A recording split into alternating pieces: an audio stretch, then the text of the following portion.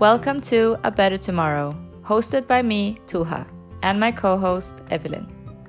Today we talk to Temur, Elena, and Sherzod from Uzbekistan and Kyrgyzstan.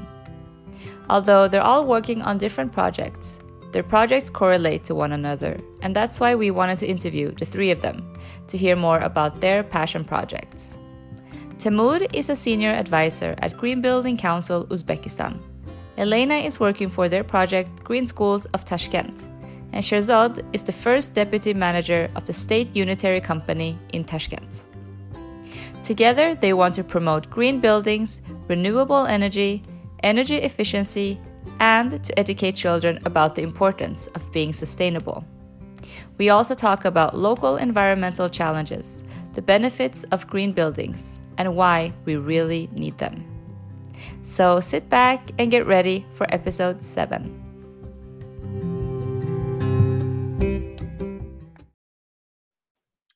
Hi, and welcome to A Better Tomorrow. Thank you so much for joining us today. Both me and Evelyn are thrilled to have you on board and that you all were interested in recording this podcast with us. So first of all, how about each of you tell us a bit about yourself and what projects you're working on? Because as I understand it, all of you have your own different projects that correlates to one another. So Temur, do you want to start? Sure. I'm excited to join the webinar. I think it's to join the podcast, and I think it's a great idea to be able to share some of the experiences and knowledge with people and help them make better decisions for better tomorrow, using your slogan. So I'm originally from Uzbekistan, born and raised there, but for over 20 years I live in the United States, and for 15 years I've been working in the field of energy efficiency, sustainability, renewable energy. I've done I've surveyed hundreds of homes, hundreds of buildings. Over the last 10 years, I worked primarily with large buildings. These are schools, hospitals, government buildings, office buildings, primarily on the efficiency side. And there was a choice that I made to work with the existing buildings rather than with new buildings as my priority, because one of the numbers that is kind of known out there that 80% of buildings that will be around next 20, 30 years have already been built. So we might as well address the existing buildings if we want to have a significant enough impact on our environment, long-term environment. And also the thinking about working with existing buildings helped me form my ideas for the new buildings as well, that new buildings need to be designed and built as the buildings that will be existing in a year or so, right? After people actually occupy, they need to work for people. So in about a year and a half ago, I came to work to develop these concepts in Uzbekistan to see if energy efficiency and renewable energy will be interesting for people here. There's a lot of construction going on, lots of development. Uzbekistan is going through a boom. So it would be very helpful if ideas, concepts, green building standards, some methodologies, some technologies were introduced to Uzbekistan, so that these buildings that are being designed and built now hopefully will be there for 50, 70, 100, maybe 200 years, and will be good buildings being around for 200 years, not bad buildings being around for 200 years.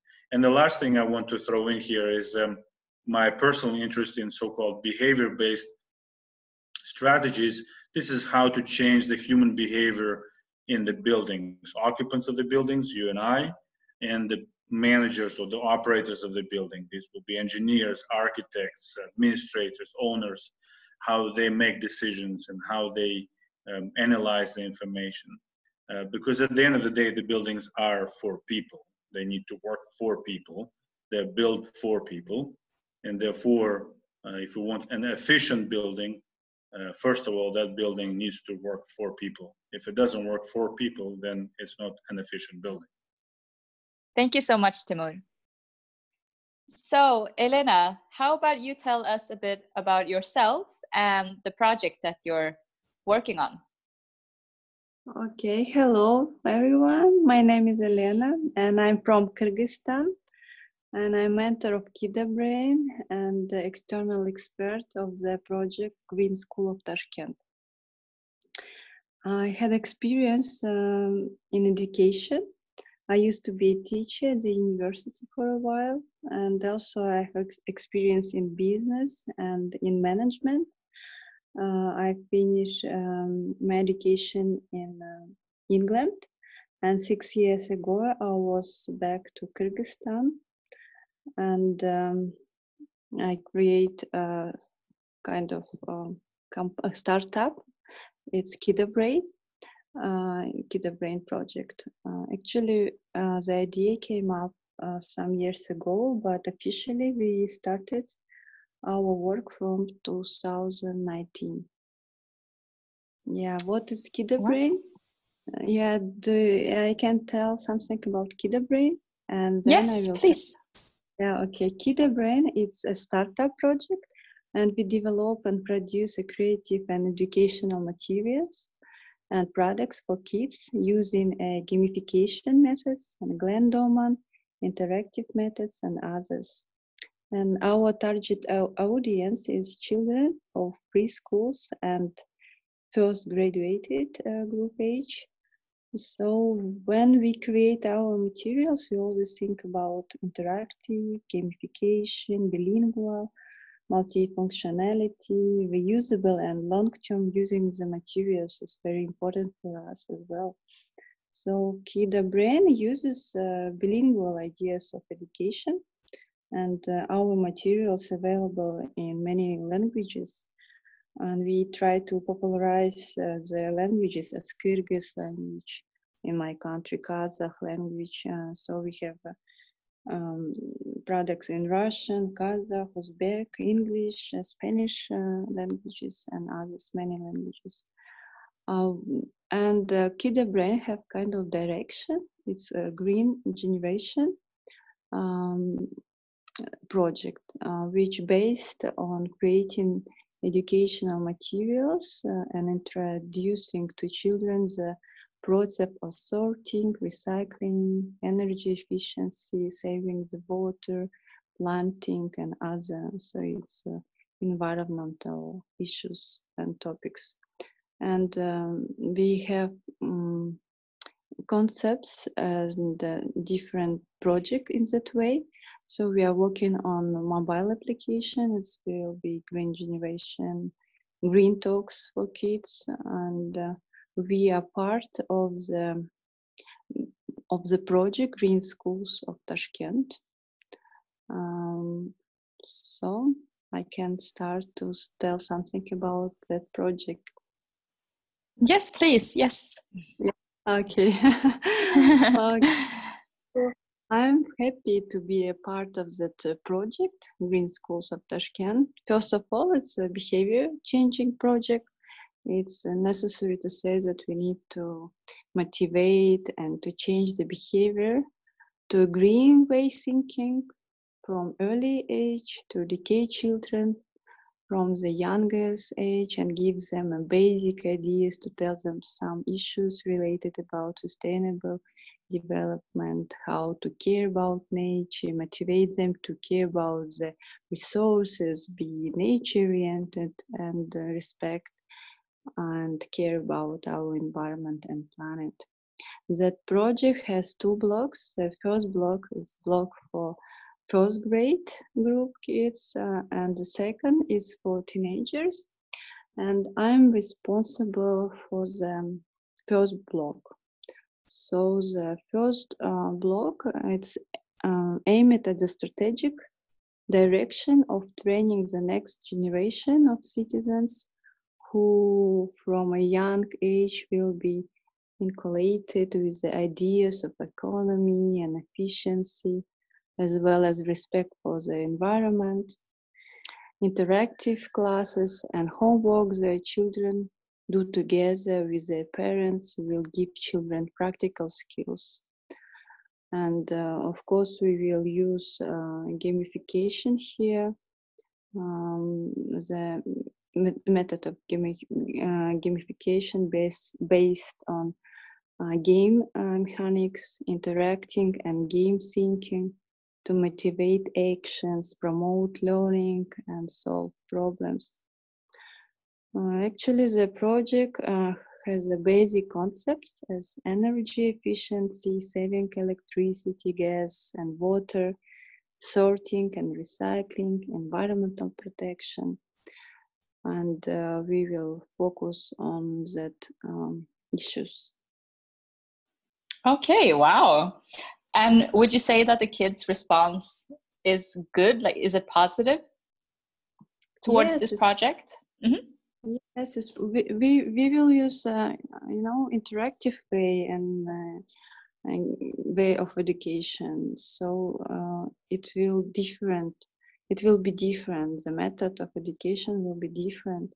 And when many people think that early education is just learning the basic skills, but actually it's a very good time when children learn critical thinking, social skills, develop an emotional, cognitive, physical needs. So in order to build a solid and broad foundation for lifelong learning and well-being, so it's good period to introduce very specific and important topics as sustainable development and others. Thank you, Elena. So, Sherzod, tell us a little bit about yourself. Actually, I went to university in Scotland in 1998, finished in 2001. My specialty is oil and gas. I did my master's. So all my life I was like engineering part of this in education, and I finished technical university in Tashkent as well. So, in the recent years, I think to be exact, in 2013, we visit some countries, Germany, Israel, and with my colleagues, and we saw how this solar, renewable energy is developing, and really became interested and like inspired with the new type of energy. So we don't need to burn fossil fuels anymore. We don't need to generate energy. We don't need to harm the nature, extract it from the inside of the earth and then burn it and then spoil the climate. But when we can use the easy ways like sun rays and the wind, which is not harmful, okay, which is better for climate than any other source of energy. Even now we're speaking about nuclear, and even hydro is more harmful than solar and wind. So, but yeah, it's okay. Afterwards, we discovered that there are more parts of this, like for example, in solar power, in cells, they use the silicon, which is also the harmful technology for nature, and the wind power can harm the birds, and the infrared the ultrasonic, the sounds which are generated from the wind blades can actually harm the land around this windmills. So okay, but it's another part. So energy is always harmful for this planet anyway. But we were inspired at that time in 2013.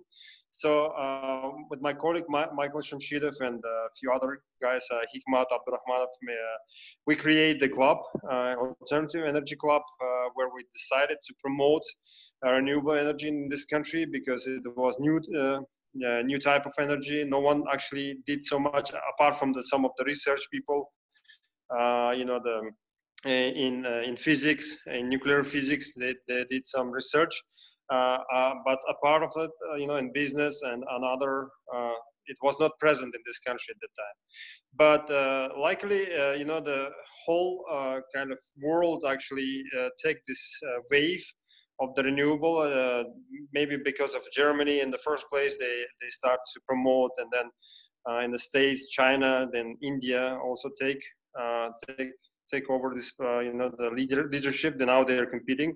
So I mean, and our president actually declared the construction of the solar wind power station in Samarkand in 100 megawatts. It was actually signed in 2013 November with the Asian Development Bank, and the same year was created Solar Institute of solar power, in Uzbekistan. And since then, actually, the more active work started. However, it was really difficult to change the mind of the energy people. I spoke to them a lot. Most of them were negative.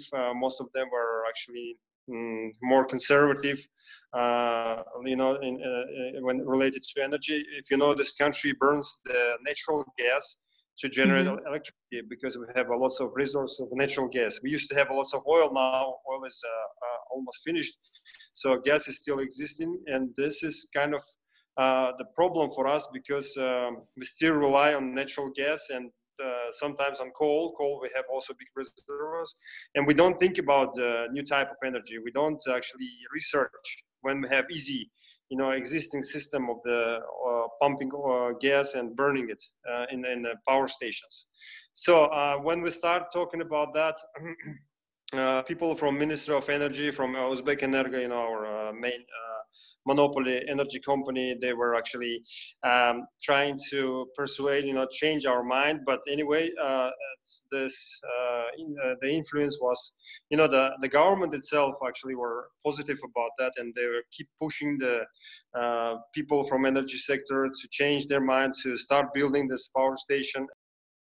Thank you so much, Sherzod. That's very interesting, and you mentioned some really important topics. So thank you so much for that. And moving on to Temur, one thing that you have brought up a few times is renewable energy. Could you please tell us a bit more on why it's so important to have renewable energy?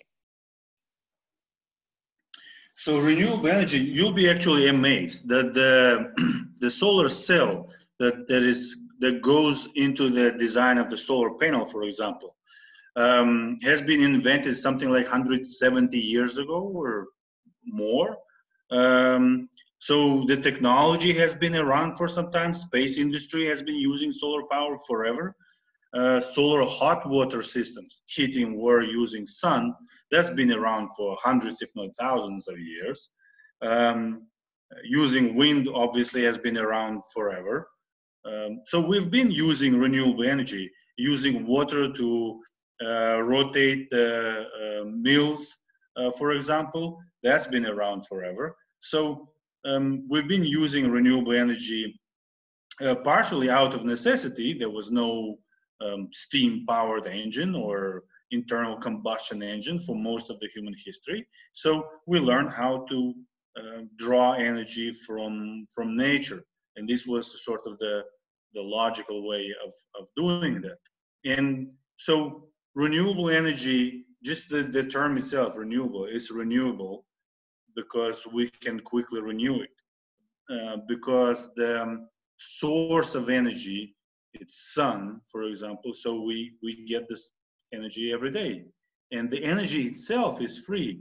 The infrastructure to draw that energy and to turn it into something useful is not free. That's something that we have to develop technology, put the equipment and whatnot. But the source of energy is free and it's abundant. We just have not learned how to use it properly. So if you look the entire cycle from the building of solar panel, for example, all the way to recycling it, yes, there's a little of a balancing act there that you need to figure out how much impact we have on the environment. But overall, this is very, very environmentally clean. These are clean energy sources: solar, electric, solar hot water, wind, these micro hydropower plants, for example. Those are very clean energy sources. And they actually allow us to switch from these huge network of the gigantic power generators, coal-fired or nuclear power, whatnot, that we have in massive power lines to smarter grid where we can generate energy when we need it, where we need it, and in the amount that is needed. Not more, not less, not run massive power lines, nothing of that sort. So we have an opportunity here to have good, reliable, and clean energy, and that's what the renewable energy is for. Okay, I see. And so renewable energy is something big in Uzbekistan. It's getting there. Now, we should, I guess, separate two things. One is traditional use of renewable energy, solar energy and hydro energy, right? Because this area is ancient. Tashkent, the capital, is probably one of the youngest cities in the neighborhood. It's about 2,000 years old. Using solar energy, for example, to dry fruit, that's been around forever here. Designing buildings in a way that they can take advantage of solar heat, that's something that's been around here for forever. And using water as a source of energy has been around here forever, because irrigation channels, that's something that's been here for at least 2,000-3,000 years. So that's traditional, that's historic, that's been here. The new part of the solar energy and wind, Uzbekistan just developed a 10-year plan where solar and wind and hydro play an important role. There's a massive amounts of power generating capacity that will be designed over next several years. There's more interest in that. People are asking questions. People are trying to install systems on their own buildings, their businesses, their homes. So it's definitely growing. Okay, I'm happy to hear that a lot of things are happening in Uzbekistan. For sure. So, yeah. So you also mentioned about old versus new buildings. What's the environmental footprint on the old ones? Why do we need newer buildings? So if we look at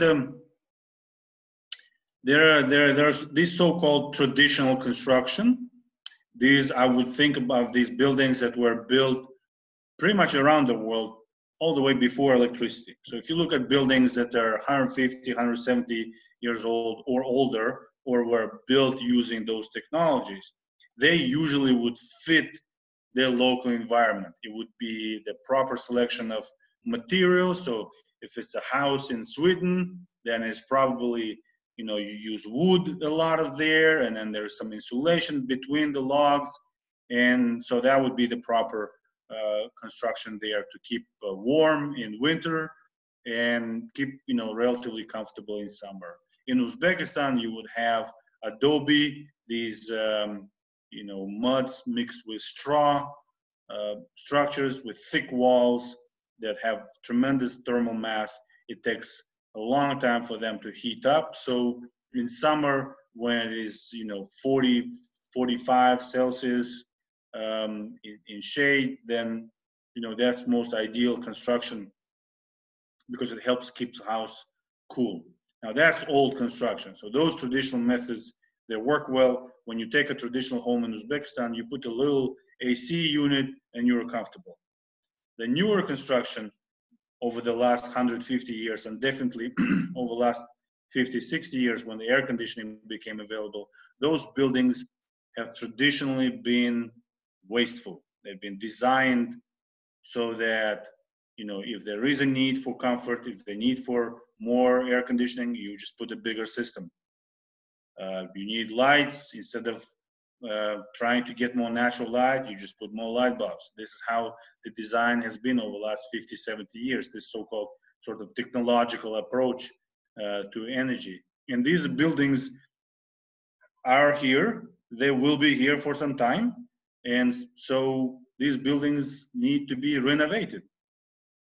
And the new construction, if we're building a new building, we have all this good knowledge now, a combination of traditional construction and integrate with the new technologies. So we can build new buildings that are super comfortable, smart, very efficient, very resilient. That means that they can survive all sorts of environmental circumstances and still provide a safe and functional environment for people and comfortable environment for people. So there's a balancing act between all these three types of structures: very old traditional, this mid-technological wasteful construction, and then the new construction. But if you look at the carbon footprint of a building, probably the biggest part, the most sort of significant part of the footprint comes during the construction.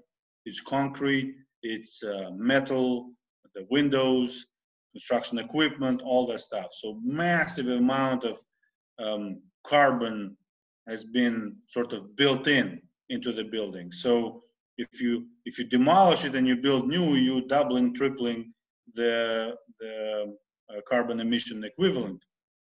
So if you take an existing building and you try to make it better, then you at least saving that amount of carbon emissions that are already sort of integrated into the building. So that's kind of an approach. So that's your project. Like that's what green building is about. Green building, yes. So if you look sort of at the broader concept of green building, that's exactly that, which is difficult to say exactly when you talk about this type of broad systematic approaches. But the green building is I would almost look at that as a sort of an organism that intuitively or through sensory mechanisms reacts to the environment outside and reacts to the needs of humans inside the building, and in the most efficient way, in most optimized way, provides comfort, functionality, and safety for people, and has a sort of least, the smallest impact on the environment outside of the building. So that would be the green building. And so the Green Building Council of Uzbekistan, the nonprofit that we created, its goal is to promote these concepts, educate public, so that whether people buy a house, whether people build a house, or they actually manage the construction of a large building, so they can make better decisions, so they can see themselves as part of that, again, using your name of the program, as part of the better tomorrow, right? Rather than, leaning back on the quote unquote traditional construction over the last 50, 70 years. Yeah, for sure. I wanted to ask you actually, why are you so passionate about these projects related to green building, renewable energy? Why do you think it's important to educate the public about this? That's a deep question, I guess. So because first of all, it's I guess stems from my personal curiosity and personal passion. So when I was a kid, one of the kind of flashpoints in my memory, and this is where I can see the connection to this whole green building, is when I was visiting with my family. We were visiting some relatives, and we were going through this new construction site. So there were these high-rise apartment buildings being built. Everything has been flattened, no trees, because this is a new construction site, dust, construction equipment, concrete, asphalt. So it's kind of like desolate kind of environment. And then there were still some little kind of islands of old traditional homes left in the area where people still lived, and our relatives lived there. So as you walk in, and we were going there in summer, it's scorching hot in summer. You walking on that asphalt, it's dust, it's hot air, you're breathing the hot air. And you walk into that street and the temperature drops, like literally it just drops. Yeah. And because you have these plants that kind of provide shade, you have trees, grapevines growing over streets or over houses, and I was shocked. I was like, how is it possible? Why is it so cool here? So that was sort of my first memory, and then it just kind of drew curiosity that over the years you know, I kept up my interest in this subject. Yeah. And eventually, when it became a career, and I learned broader understanding of the world as a finite space where we can potentially use up resources, where we can potentially damage environment to the point that the following generations of people will not be able to live comfortably, safely as we do now. And then I also am a big fan of science fiction, what sometimes people call hard science fiction. So no zombies or anything, but there were fiction that was written in the 50s, 60s, 70s, very heavily scientific, like Arthur Clarke and Isaac Asimov, those guys. Yeah. So they were scientists as sort of their main occupation. So they analyzed models of, you know, how would humankind develop if certain things happen. So, for example, having environmental disasters was one of the subjects that's, you know, been visited by science fiction quite a bit. So how humans survive. So I've had this kind of understanding that first of all, we have a finite world, we have a finite set of resources, we have a responsibility for the future generation, and we can do things better. There is no good reason not to do good things right now. So yeah, because what you mentioned, if we go back to where you were talking about this heat that you felt, is that the urban heat island effect, correct? Because of all the buildings around you, and then you said that you had that it became colder if you were surrounded by plants. And is that like is there a connection between those two? Absolutely. So I'm glad you mentioned this term, the heat island effect, for urban areas. Yeah. If you look at if you ever track, just out of your own sort of for your own sake, for curiosity, for several days, just see the weather forecast for some major metropolitan area and the area surrounding, and you will see the temperature difference, especially in summer, and it may be like 5, 7, even 10 degrees difference. Yeah. And it's obviously primarily stems from the amount of asphalt, concrete, glass, and black tar roofs, right? And lack of greenery, trees, fields, and whatnot. So all these materials, they absorb heat throughout the day, and then they radiate that heat in the evening and through the night. So usually, like typically, if you take a village, for example, a small village in the countryside, it warms up during the day, but at night it cools off because there's no concrete or asphalt or anything to hold that much heat. But in the city, because it's all so dense, there is not enough time and coolness overnight to cool off all that concrete and asphalt at night. So by the time sun comes up the next morning, you already have enough heat in the city. Now you're building up on top of that. So it becomes this sort of feeding mechanism that makes it very challenging to cool the city. And just a couple of days ago, we were talking here about this, because in Tashkent, it's a major problem. Some of these new construction projects, you know, they cut down some old trees that have been around, I don't know, 100 years old trees or whatnot. So it's a problem. And the heat island effect is not just a comfort issue. There's economic cost. You know, you have to use AC more in cars, in houses, so in buildings. So if you're using AC more in buildings, then the generators working more. If they work more, then they burn gas or coal or whatever the source of energy.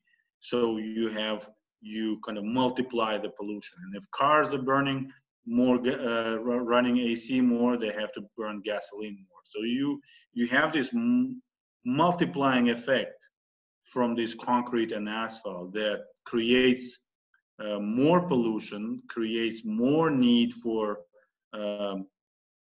air conditioning, and actually makes the air dirtier, because you have dust, you have particles from exhaust from vehicles, the rubber tires wear off more on hot asphalt, and so on and so forth. So it's just kind of multiplying effect from heat island. But fortunately, there are ways to deal with that. The greenery, green roofs and parks, and the selection of materials, white roofs, those are very sensible solutions, and cities around the world are trying those solutions right now. That's very interesting. I also want to talk about you because you said that there are solutions, but I was also thinking about education in terms that you have a project right now where you're educating children about these matters. Why do you think that is important for children to know about renewable energy, green buildings? So we launched a program called Green Schools of Uzbekistan, and as part of it, Green Schools of Tashkent. I think you saw the note about Tashkent, the capital. But overall, it's the Green Schools of Uzbekistan. The primary objective there is to educate children so that obviously as they grow up, they will be able to make better decisions. Now, before they grow up, we adults have sort of an opportunity to make things right or an opportunity to make things wrong. Fortunately, if we teach children at school, children take that knowledge from schools to their homes. They teach their parents, they share with their parents.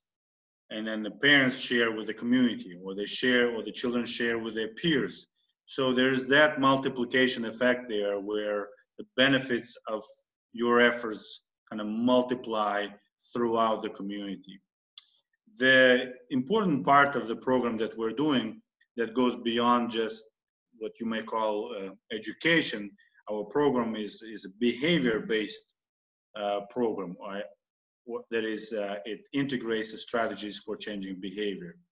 And the difference here is that we want to drive kids to a specific action. For example, if we're doing some education about efficient use of appliances at home, so then the questions would be, you know, would you turn it off when you finish using it? Should you turn it on?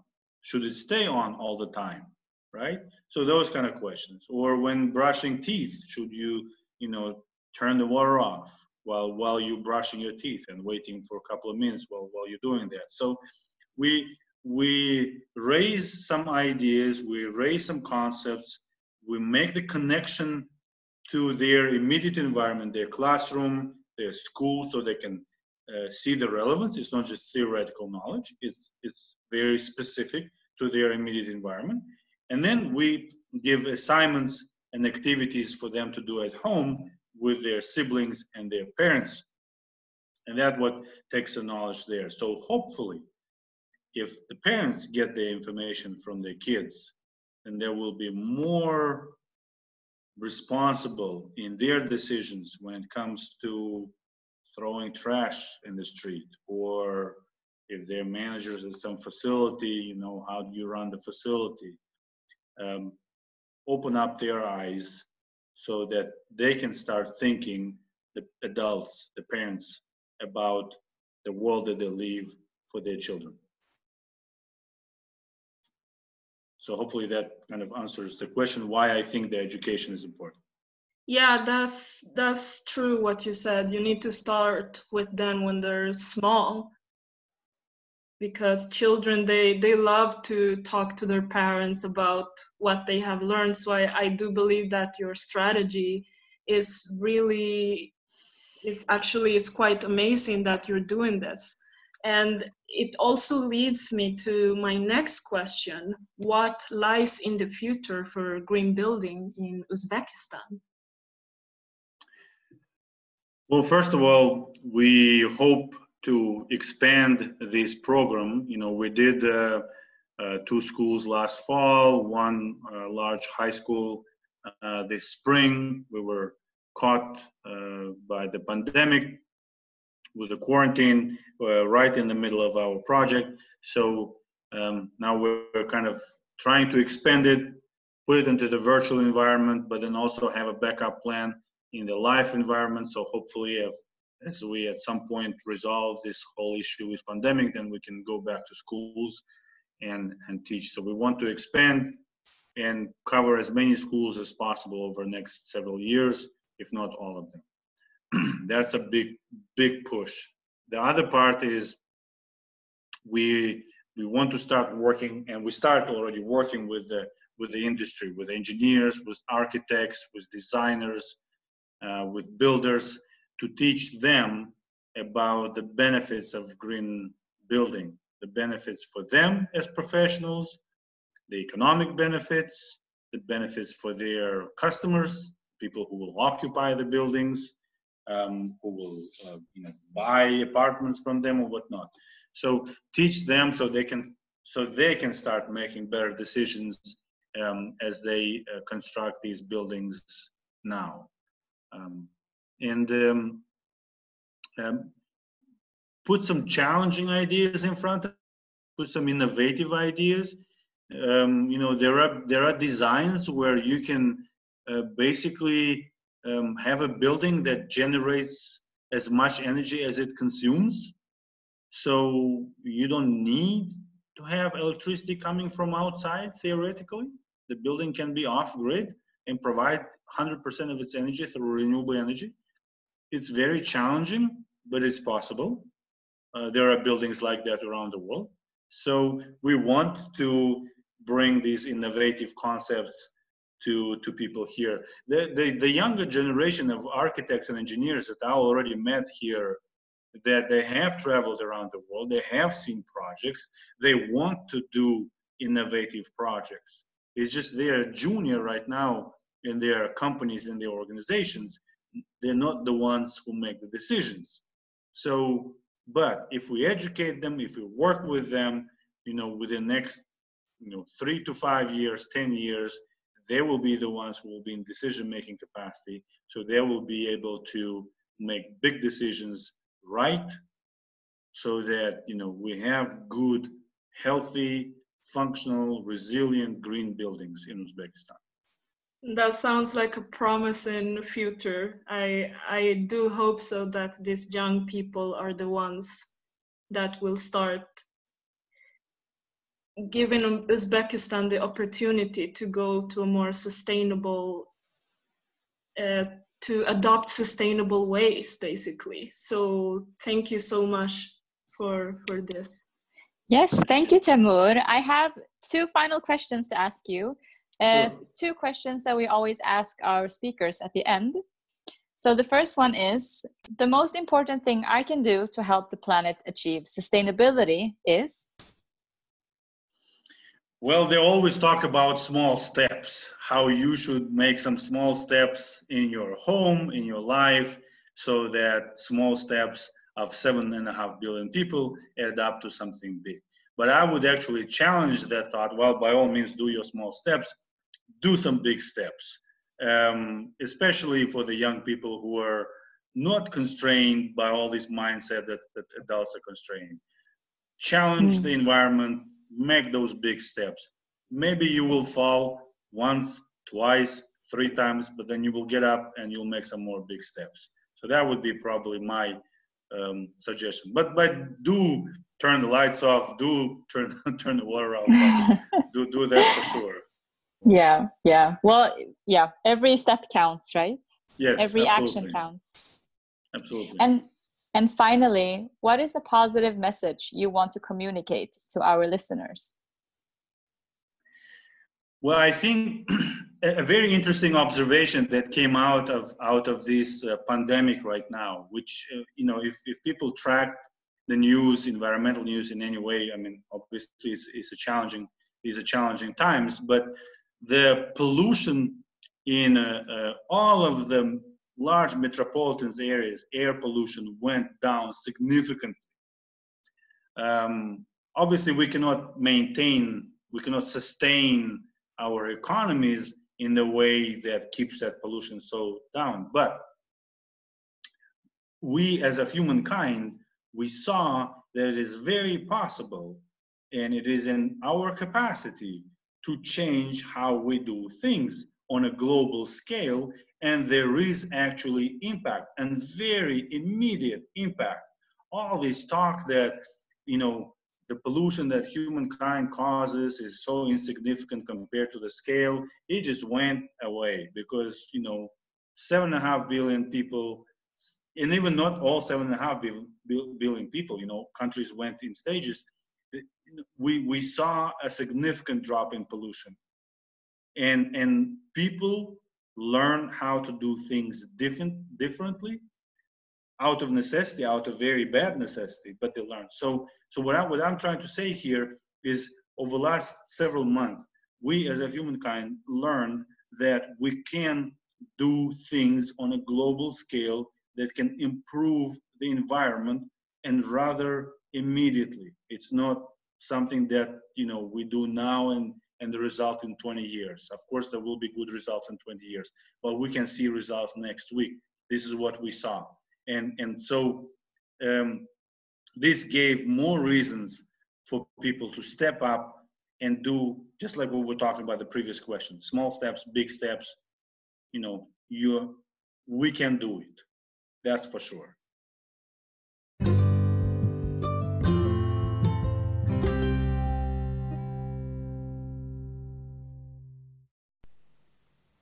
Thank you, Temur, Elena, and Sherzod.